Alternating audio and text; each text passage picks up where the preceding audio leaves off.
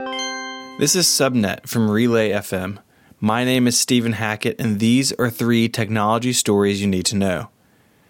Over the weekend, news broke that both AT&T and T-Mobile left customer data, including account PIN codes and the last 4 digits of a customer's social security numbers, available to any of those people just wandering by on the internet. Then a researcher reported that they had gained access to an internal customer database for Sprint, Boost Mobile, and Virgin Mobile due to poor passwords in place at the company. No word if the password was, "Can you hear me now?" without any spaces. It's unclear if any customer data was actually leaked.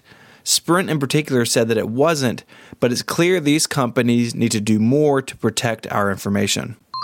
Ride-sharing company Didi has halted its carpooling service in China after the rape and killing of a customer on August 24th. Another customer had complained about the driver a few days before the terrible incident, but the company apparently just failed to investigate. Didi is now saying that it will take as much time as it needs to address what it calls the, quote, many deficiencies with this customer service. In the world's worst will they, won't they, it looks like Tesla will indeed remain a public company after all. In the announcement, Musk said that the process to go private looked to be more time-consuming and distracting than the company could withstand. Musk also said that he intends to continue running Tesla amid a potential SEC investigation into his actions about the public or private nature of the company. Dude really just needs to take a break from Twitter. For additional coverage of these stories and many more, search for Relay FM in your podcast player.